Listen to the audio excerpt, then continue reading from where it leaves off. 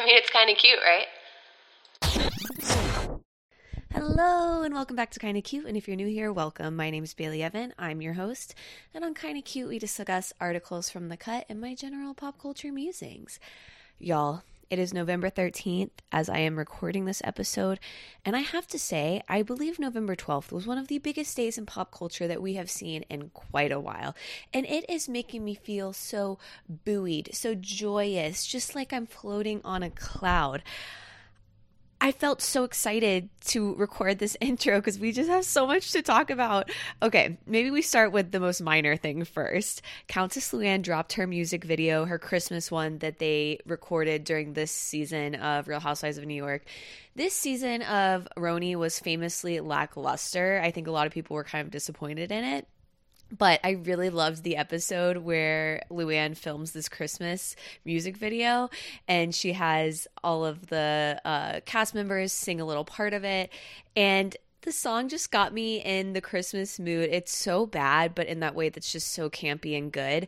And the man who's the piano player, and I mentioned this, how we saw him at Bimmelman's, but I didn't realize he was actually in the music video. I wasn't making that connection that he was the guy that was in that episode when they were recording it. So keep an eye out for the piano man. I think his name is Billy Strickland. He gives a wonderful performance. He's probably the star of the music video. So that brought me a lot of joy. Paris Hilton is officially married to her now husband, Carter Room. When they got engaged, I remember saying, I think this is the one that's going to stick. And as in her actually getting to the altar. And she did, and I just feel so genuinely happy for her. I think there's also something really satisfying about seeing a woman get married for the first time at 40, because so often I've kind of just resigned to the fact that maybe like marriage is not for me, and you know, that might still be the case, but I think it's really refreshing to see people like, you know, starting that chapter of their life at that age. And obviously she looks 25. I mean, she's stunning. I loved her wedding look. It was very traditional, long-sleeved, high neck, kind of like a flower applique. I just thought she was a vision. I didn't like her dress as much, the one she switched into, but I thought for her ceremony, which the flowers were all white, it was very traditional, a lot of whites, a lot of golds, and I felt like her dress really just fit the vibe. And I just think Carter, I hope he treats her well. I'm just over the moon. I love seeing all the Hiltons there. Kim Richards was there, Kyle Richards, Mauricio, they all looked great. It was so brutal though. My friend Tasha pointed this out, that in the New York Post coverage of the wedding, they had all these pictures of the guests who attended, and all of the captions were pretty standard. It was like, Kathy Hilton arrives, you know. One of the last pictures they have is of Ashley Benson, who was probably most known for her role in Pretty Little Liars. And I actually didn't know her and Paris were friends. I'm kind of curious about that connection. But the caption that the Post put on it, it says, Ashley Benson looks haggard as leaving Paris Hilton's wedding. And for one, she doesn't look haggard at all. Two, that's so sexist and gross. If anything, she just looked a little tipsy, which, like, I would hope. I mean, if I was attending Paris's wedding, you can bet your bottom dollar that I'd be getting a little tipsy off that good champagne, because you know they had good-ass champagne and some caviar, some bellinis. You know the Hiltons love their caviar. So I would be having a time. I would be taking full advantage of the open bar. So you know what, girl? I think you looked great, and I just think it's gross that the New York Post said she looked haggard. Like, come on, guys, get with the times. It's so rude and uncalled for. Nicole Richie also attended, which I think we were also happy to see a little Simple Life reunion happen. She was seated by Kim Kardashian at the dinner portion. There's a really beautiful picture of them both looking back at the camera. I loved that. I loved, I don't know. I could just go on. I love that BB Rexa was there. That was kind of random. I wonder if BB's worked on some like songs for Paris, because BB is a prolific songwriter. One time she performed at this like really awful bar that's in West Palm, like downtown West Palm. And to this day, I'm devastated I couldn't go. And the reason I couldn't go is because I got stuck working late. And I was like, I'm missing BB. This was years ago. I think she only had like one hit song come out. I'm to this day mad I missed that performance. But hey, I'm just glad she was at Paris Hilton's wedding.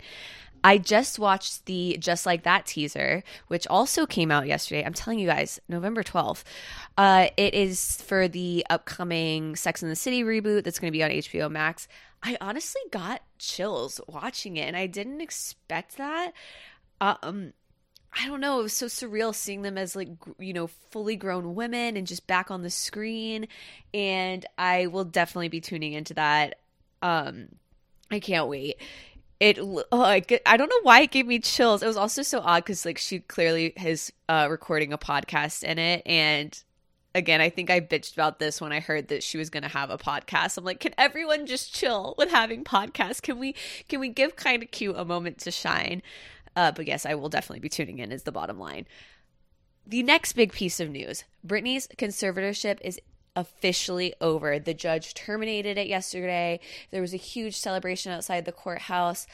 So many supporters playing Stronger. Again, gave me chills. I hope this, just like Paris Hilton's new chapter, I hope this is a new chapter for Britney that brings a lot of joy and happiness, and just that nightmare's over. But as a lot of the news outlets are reporting, I think there will be a pretty heavy case brought against her dad. I know her attorney is on the warpath, and I think we will be seeing that sooner rather than later. I could see that being filed within the upcoming weeks, kind of riding the wave of this conservatorship being terminated. And then lastly, in this perfect day of pop culture news, I mean, cue the Hoku perfect day, Taylor dropped her version of Red and the short film that accompanies the 10-minute version of All Too Well. Now, as a huge Taylor Swift stan, like a fan since her eponymous album, Red in my ranking of Taylor Swift albums is not near the top. I know it's one that a lot of people hold very dear. I don't love the dramatics. I love when Taylor's at her most upbeat, a song about crushes, a song that just really gets the sparkle feeling inside. Red is very autumnal feeling, and I love that. And I think maybe part of the reason I didn't resonate with Red as much is because I was at a very unhappy time in my law school career when Red came out. And I do remember listening to it as such a source of comfort. But again, there's a lot of songs on there that I just are kind of skippers for me, if I'm being honest. But I'm finding a new love for it with her re-release, which is the beauty of her re-recording all of her masters. And I was very intrigued about this 10-minute version of All Too Well. And that's so many people's favorites. And I think it's because the lyrics in it just kind of get you in the heart. There's so many that have become sort of the bedstone of Taylor's lyric writing, like the fact that I think that was the first time she was really comparing love to a color, and that's something we've seen her do over and over again since that album. We have I Was There, It Was Rare. She's added some lyrics in the new All Too Well that people are going crazy over. The Secret and Oath lyric. She drops a very oddly placed "fuck the patriarchy" in it, which I don't know how I feel about. But clearly, if you know anything about Taylor culture, you would know that All Too Well is purportedly based on Jake Gyllenhaal. I mean, I would say it has the most obvious Easter eggs out of, maybe with the exception of Dear John, which is clearly about John Mayer. This one is so clearly about Jake Gyllenhaal, just based on the timing of it, leaving the scarf at his sister's house, which is obviously Maggie Gyllenhaal. And there's just, like I said, some added lyrics here that I think are really, I don't know how to say it other than just punching people in the heart. So just to give a little more context on those lyrics, which I'm sure all of you guys, if you have any interest in Taylor Swift, have already listened. The short film already has 10 million views last time I checked, and it was just released at 7 p.m. last night. There's a line that says, "And you were tossing me the car keys, fuck the patriarchy keychain on the ground." And fuck the patriarchy is in quotes, so it's saying that that's what the keychain says. Then the secret and oath line that people are really loving. It says, "You kept me like a secret, but I kept you like an oath. Sacred prayer, and we'd swear to remember it all too well." Again, to me, that's when Taylor's songwriting is at her most beautiful. It's just like, it's so simple, but you so see what she's saying and juxtaposing clearly like the differences in how they felt about each other. She says, and I was never good at telling jokes, but the punchline goes, "I'll get older, but your lovers stay my age." I think that's another one that people are like, oh, knife to the heart. And then there's a line where she says, "You said if we had been closer in age, maybe it would have been fine, and that made me want to die." Ugh. Another line that has really got people talking is where she mentions some actress asking me what happened while she's weeping in a party bathroom. And there's a lot of mumblings that this is about Jennifer Aniston. Now, I think this could totally be the case because Jake and Jennifer were in a movie called The Good Girl back in 2002. So it would make sense that they would be kind of running in the same circles circa 2012. But I don't know if she would refer to Jennifer as some actress. That seems a little dismissive, and I can imagine Jennifer hearing this and being like, what the hell? But again, I think it's a very likely stance. And apparently there was some articles that came out that said Jennifer had reached out to Taylor telling her things would be okay when she was going through her breakup with Jake Gyllenhaal. Now, let's get to the actual short film. So it stars Sadie Sink from Stranger Things fame and Dylan O'Brien, king of my heart. Most people probably know him from Teen Wolf. He was in the Maze Runner series. I just think he's so adorable, and he's kind of known for being a really, really nice guy. And that's why it was kind of painful seeing him kind of play this douchebag, Jake Gyllenhaal, in All Too Well. But I think he did incredible. I also think Sadie did an amazing job, but it was really making me cringe with the very visible age difference, which was obviously a conscious decision on Taylor's part, because when Taylor and Jake dated, Taylor was 20 and Jake was 29, and Sadie's currently 19 and Dylan O'Brien is 30. So we actually have a little bit even more of an age gap between Sadie and Dylan, but she's clearly trying to mirror that it was a pretty big age gap. And I think in the video, she's kind of showing that even though Sadie is the young one here, Sadie's really carrying herself in a mature way and approaching the relationship with a lot more delicacy than you feel like Jake is. I'm sorry, Jake's character in this, who, again, she doesn't say is Jake, but come on, we all know. And the thing that I didn't realize, but I was reading some articles this morning, is that it flashes forward 13 years at the end, of course, 13 years. And you see Taylor doing a reading from her book called All Too Well. And at this point is Taylor now playing Sadie's character. And you see the character who is Jake's character looking at the book reading through the window and wearing a red scarf, and you only see the back of this man's head and only like half of the back of his head. But the credits at the end credit this man as Jake Lyon. Now, I have been having trouble finding any information about Jake Lyon other than the fact that there is a Jake Lyon who is a famous gamer.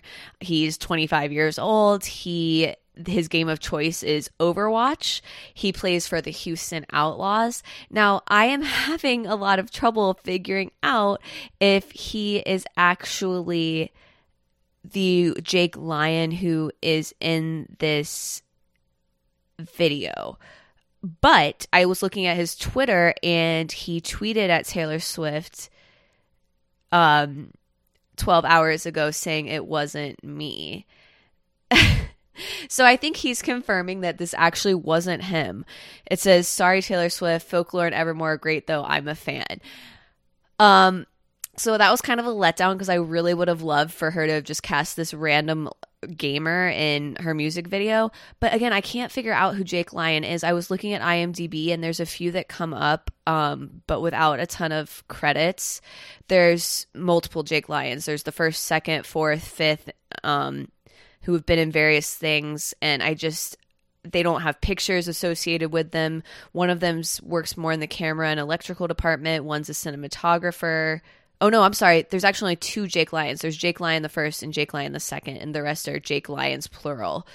So, again, I have no idea who this man is, but I think it's hilarious that his name is Jake. And Lyon, Lyon, to me kind of seems like, you know, what is it called when a word sounds like something? It sounds like lying. You know, like when a name matches up with, I know there's a very specific thing for what that's called when your name matches up like with what your profession is. So I love that I think was about as close as she will ever get to confirming this is about Jake Gyllenhaal. But guys, if you haven't watched it yet, get into it, because I also have a theory that the scene in the middle where they're in the kitchen and they're fighting and there's a lot of spoken dialogue, that is word for word something that went down between Jake and Taylor, because you know Taylor's one of those people who has like an ironclad mind, and I'm sure she remembers exactly how that conversation went down, and it felt very raw. And I think that was also uncomfortable to watch because it had this very realistic nature to it. Again, I can't get over it. It's really, I might have to watch it again when I'm done recording. Okay, so that's November 12th for you guys. What's your favorite song off of the Vault? I love her new Vault songs just in general, because it's kind of like getting to experience listening to the album for the first time again. Like, I instantly felt time warped back to law school. And so far I really love Message in a Bottle, because again, I told you guys I love the upbeat shit. I love when she goes pop. It has a very 1989 feel to it, which is one of my favorite albums of hers. And she's kind of known for doing some bridge songs that kind of bridge from one album to the next, thematically and sound-wise. And so I think it's odd, actually, that Message in a Bottle wasn't included on Red the first time around. And for the first time ever, I am actually going to put my legit shit at the beginning, because this is a very special legit shit. And I was recently, when I was at, I had a few weddings, and at both of those, my friends Anna and Eric were there. Got to hang out with them and got to drill Eric about his experience being a movie producer. And it was during this time that I realized I hadn't seen his movie that was his directorial debut. It's called Minor Premise. I was informed that it was on Hulu, and I'm like, have I been living under a rock? How did I not know this was on Hulu? It came out in 2020, and I came home, I watched it. I'm just so impressed. I'm like, I can't believe it says like at the beginning, a film by Eric Schultz. And I'm like, I know him. I felt like such a fangirl. I'm like, I had breakfast with him the other week. He's married to one of my best friends. And I just want you guys to watch it on Hulu. It's really cool. It's sci-fi. It's sci-fi in its most pure form, I would say, because it really heavily borrows from a lot of actual science. And Eric was a psychology major at Harvard, and one of the co-writers on it was, I'm blanking on exactly, I'm sorry, Eric, I think it was neuroscience and biology majors, 2 science majors, and he co-wrote it. So a lot of it, he was borrowing from that knowledge. So I thought it was very smartly written. It's tight. It's interesting. It kept me gripped from the beginning to the end. It wasn't like anything I had really seen before. And the general concept of it, without spoiling it too much, is that there's this scientist who his father has sadly just passed away, and they were working on this very intense project together that was exploring memories and mapping memories.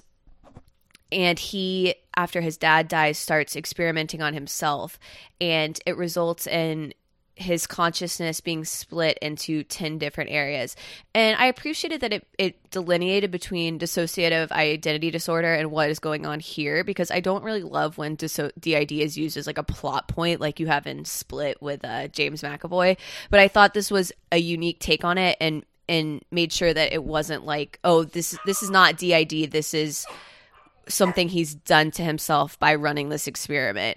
And again, I thought it was so good. I know part of that is probably because I know him, but I mean, I went into it looking at my sister. I'm like, what if this really sucks? Because I'm like, I put out a lot of content that really sucks. If you go back to my beginning podcast, I mean, it's a rough and bumpy ride.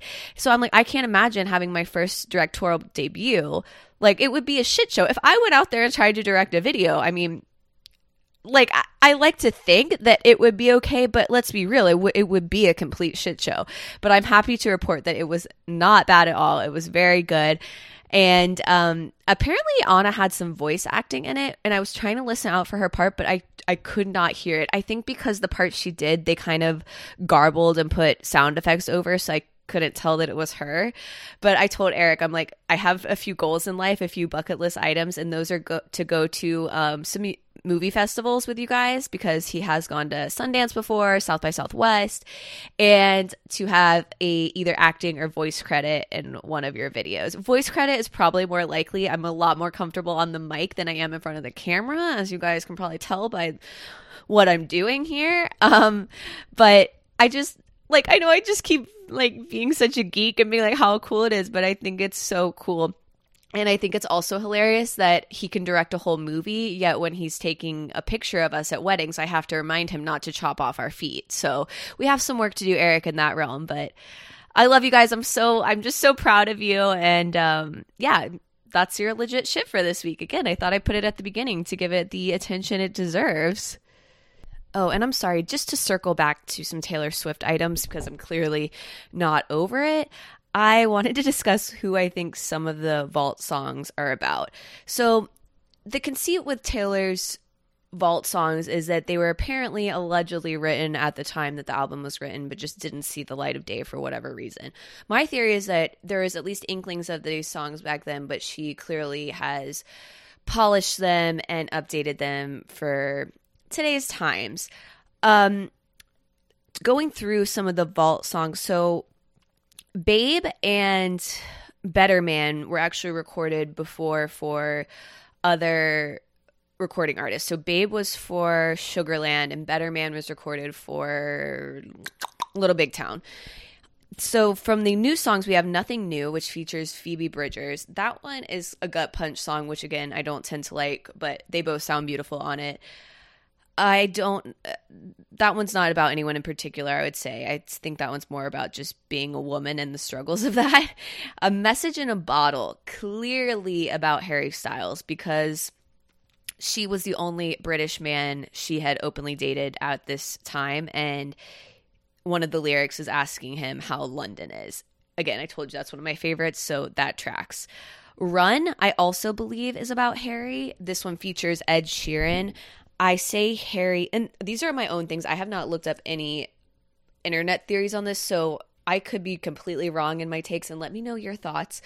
Run, featuring Ed Sheeran, I think is about Harry because it mentions a paper on a necklace, and they famously wore matching paper plane necklaces, and he wore a key necklace around this time, which is also referenced in the lyrics.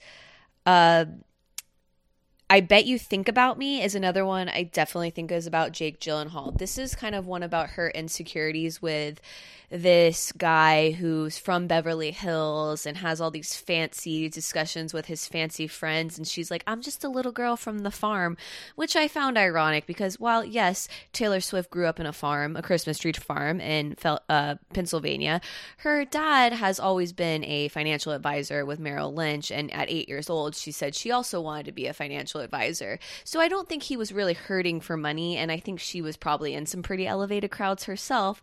But again, Jake is from Los Angeles, and this one just, it has to be about her. And especially after seeing the short film where you see them at this party and she's like, you dropped my hand, like you were ignoring me in favor of your friends. And that's very much the same themes you see in I Bet You Think About Me, which features Chris Stapleton, has a lot of country twang to it.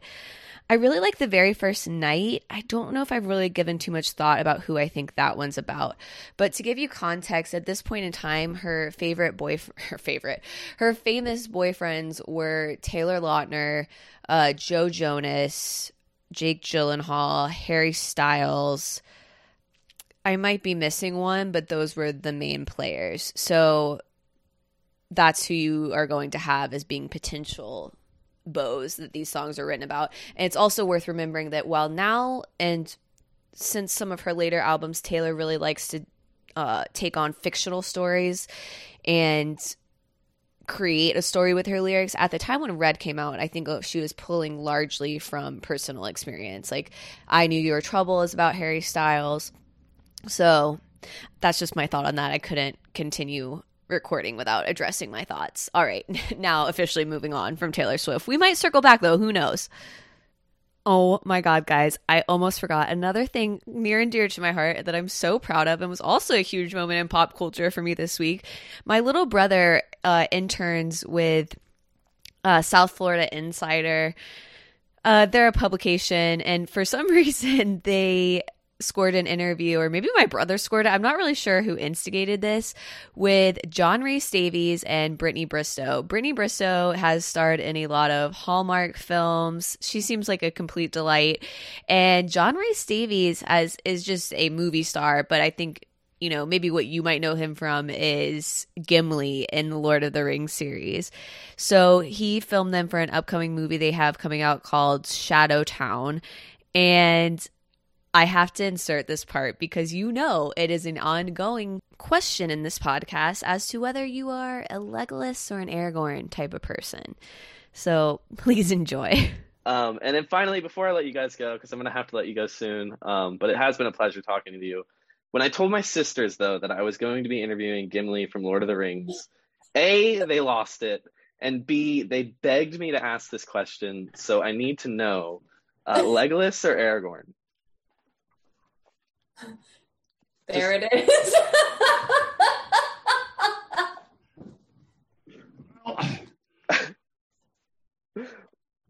First and foremost, it's Gimli, right? With all due modesty, one can clearly say that Lord of the Rings is really a dwarf's leadership story about how he took a young hobbit all the way to Mount Doom in order to redeem and save the world. It's a common dwarf story, I have to tell you, with the assistance of one or two others, including a pointy-eared devil who keeps doing that with his bow and arrow and cheating all the darn time. Right. And I love your sister. Well, thank you so much. That was amazing. Pointy-eared devil. All right. Oh, there we are. All right, just to give a little context there. There's that pause in his answer because he literally puts on his Gimli helmet to give the answer, and he switches his voice to sound like Gimli. And he doesn't give us a straight answer. He basically says he's a Gimli gal, is what I take from that, and calls Legolas a pointy-eared devil, which, I mean, yes. Oh, but I just loved that Trey, my brother, asked that. And, I mean, he's killing it. Interviewing movie stars. Look at him go. Oh, and I'd be remiss to say before we get into our articles that, in case you haven't heard, Paul Rudd was named People Magazine's Sexiest Man Alive for this year. I think that was well-deserved. As we all know, he's a vampire and doesn't age. I actually have not read the interview yet, so I might have to include that in next week's episode, but I just wanted you guys to be aware in case you were, living under a rock. All right, we are finally getting to our first article of the day. This is from The Strategist, part of New York Mag, and it's What Chef Jacques Torres Can't Live Without. You guys know I love following these because voyeuristically I love knowing what celebs use, what they go to. They're always promoting something when they do one of these lists. So he's promoting a partnership he did with the Jacques Pepin Foundation, and it's a bonbon made with Woodford Reserve. In case you're interested, that's what he's pimping out here. And I just found the whole thing very charming. I watched Nailed It largely because I am so obsessed with Jacques on it. He is the shining star of that show. It's objectively kind of an awful stupid show. Like it's mindless. It's something you want to put on like when you're working and just need something light and fluffy in the background, probably like how you do with this podcast. But I just find him so endearing on it. And one of the first things he has on the list is a wine bottle insulator. It's $90. It's from Vinglass. And he talks about how he's from the French city of Bandol. I'm so sorry if I'm butchering the pronunciation of that. But apparently they're really known for their rosé. And he tells this little story. He says, I was in Ibiza and my cousin used to go to all the restaurants over there to sell wine. We drank together one day and he kept the bottle on ice, then served us 1/2 inch to 3/4 of an inch in a glass. That's it. But he poured frequently. I asked him, Lucas, why do you serve so little wine? He says, because I want you to enjoy it cold. It is 100 degrees outside. The wine will warm quickly if left out. I didn't even think about that. He's a smart man. Now I do that too, except instead of an ice bucket, I use this cooler. I keep it on my table and it keeps my wine very cold. It's easy to travel with too. And now I want to live this life. Like I want to pour myself an inch of rosé. I mean, very chic, no? And then the exact rosé he recommends, in case you're wondering, is the Domaine Tempier Bandol rosé. It's $49. It's apparently available at Vivino. And then I loved that he talks about how much he loves peanuts, but he can no longer use them in his factory because it's a deadly allergy, so they're banned from his factory. But he says that his father loved peanuts and they used to watch TV together and eat peanuts. And his stance is that you have to have the shelled peanuts, like the ones with a shell, which whenever I think of a peanut with a shell, I think of Texas Roadhouse. Have y'all been to a Texas Roadhouse? It's so essential to like house as many peanuts as possible and throw the peanut shells on the floor. It's part of the experience. Oh, those rolls. Oh, fuck me up with those rolls. So he says when he came to America, he started to research the best place to buy peanuts in the shell because most Americans buy them already shelled. And so he got these big bags. They're from Whitley's Peanuts. And it's so cute because he says he sits after dinner with his wife and he shells the peanuts and he eats them. And he says, you know how kids go outside to play during the day and it's just a time for them to do something they enjoy? Eating these is like my little recess for the day. Guys, I just love Jacques. And then he explains that he has these exfoliating gloves, you know, like the kind you put on and you use them to exfoliate yourself in the bath. And he explains that when he was in France, they have these kind of gloves that are a little bit different, like they have a hole in them. And he says, one day I saw these exfoliating gloves in the supermarket that are similar, but they have 5 fingers and you put them on both hands. Because he's like, I used to have to switch hands with the French gloves. He says, I can now wash myself with 2 hands and it goes a lot faster. It's kind of like the gloves I used to wash my boat. I lived on a boat for 6 years and every time you come back to shore, I put on these gloves to wash it. I exfoliated my boat the same way I exfoliate myself. It's a funny invention, no? Hey, I maybe just kind of love the idea of Jacques Torres like going at it in the shower with these little exfoliating gloves. Is that too risque? I also love a shower exfoliation. You know, one of my legit shits was the Necessaire which flavor do I have? The eucalyptus exfoliating wash. So, I mean, I might have to get some of these gloves because I love my little, that's another legit shit I've had. Maybe this is why I'm drawn to this list because it feels like stuff I've recommended because I love those little, they're like African washing cloths that I think might be better than the gloves. But, you know, if Jacques likes it, I would give it a try.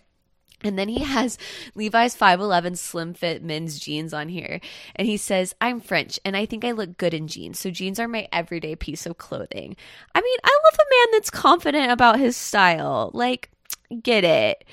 Anyways, I just found this whole thing really cute. I also learned from this that him and his wife have matching Cartier Trinity rings because he loved the fact that they were an infinite circle because they're meant to be together and they fit perfectly together. What a doll. Maybe buy his chocolates. $27 at Mr. Chocolate. I don't usually like hype up their brands when I go through one of these, but why the hell not? Sounds good to me. He also points out that in these bonbons, they don't cook down the bourbon before putting it in. So it's like, it's really got that little kick, you know, because usually when you cook down the whiskey, obviously the alcoholic nature of it cooks off. So I bet these pack a little punch. All right, next up, Kieran Culkin is the brother of Macaulay by Matthew Schneier. I feel like I just said his name really weird because I'm not used to saying Macaulay Culkin without the last name being with it. And this is shocking to me, as it is to Matthew, that apparently it came to his attention that many people do not know that Kieran is Macaulay's brother. what? Hello? Are you okay? And his unscientific data suggests that these are mainly under 30s that this is news to. And as a fellow over 30er, I am also shocked, but okay. So if you don't know who Kieran is, he is currently playing Roman Roy in Succession. And in my mind, I mean, his last name's Culkin. Like, you kind of just assume in Hollywood that when people have the last name that they're related, maybe wrongfully so sometimes, but, you know, right in this situation. He's 39, Macaulay's 41, and I have to say Macaulay Culkin in the most recent American Horror Story stole the show for me.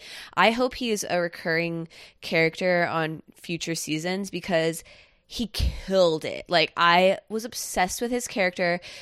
Minor spoiler alert, I feel like he was gone too soon. He didn't deserve to go the way he did. And Kieran does a great job. I've only watched part of season 1 of Succession, but he also is kind of a scene stealer in that. He plays such a perfect, like, impetuous little douche.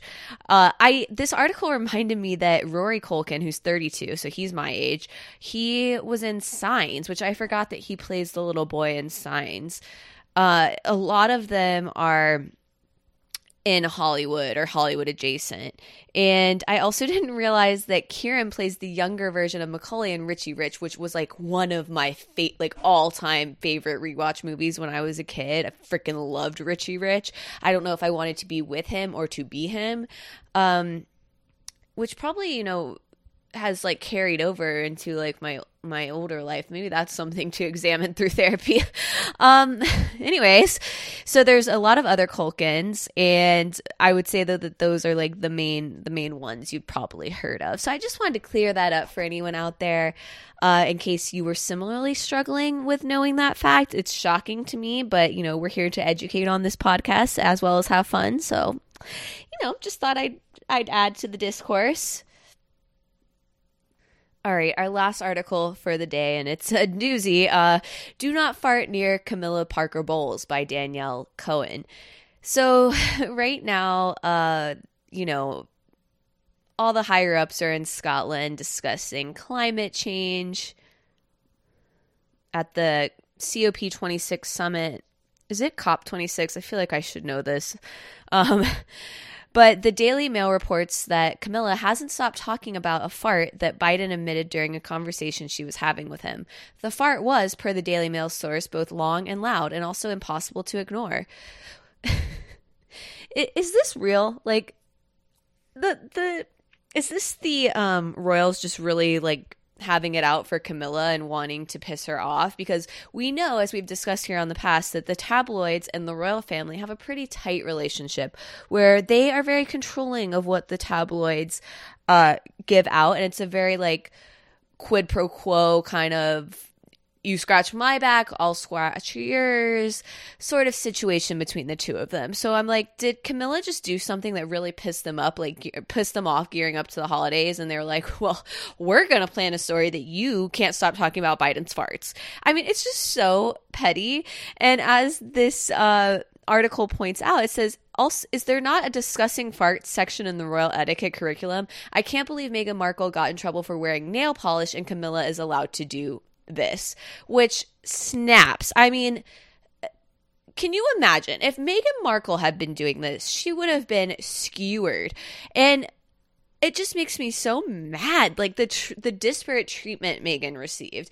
Also, I have to say, Meghan and Harry just had a little red carpet outing, and she was wearing this stunning, like, low-cut red dress. She was glowing. I fucking loved it. I mean, I loved it. I felt like that was one of the lower, more revealing things she's worn since she's been with Harry. And I like that clearly you can see she's getting a little bit out of the clasp of the royal family and wearing what she wants to wear and looking great doing it. And I just don't know what to think about this story. Like, Camilla, like, are you just trying to like seem down with the homies by talking about farts? Are you really into poop humor? A gal needs to know. But also, Biden, like, what are you eating that you're like loudly farting during conversations? Like, couldn't you have held that in maybe a little longer? I also find this ironic because isn't it proven? I mean, correct me if I'm wrong, people who are more knowledgeable about this, but isn't it proven that cow farts lead to methane production, which leads to global warming? Is that just an urban legend? But I mean, I feel like that's sort of an ironic tie-in. Yeah. Sorry to end you guys on that note, since we covered our legit shit earlier. But yeah, check out Eric's movie. Check out Trey's interview. I linked both in the show notes. Well, actually, I didn't link to Eric's movie. Like I said, just search for Minor Premise on Hulu. But I linked Trey's interview. It's 18 minutes long. And have an amazing weekend. Just basking in all of this pop culture glory. I really had so much fun talking about these topics today, and I hope to see you guys next week. Remember to subscribe, tell a friend. I would love if there's a part that resonates with you, put it on your Instagram story and tag me at Kinda Cute Podcast or at Bailey Evan. That way I can see your little mention. Hit me up in the DMs. And if you want to be a true angel, please leave me a 5-star rating and review on Apple Podcasts. See you next week. Bye.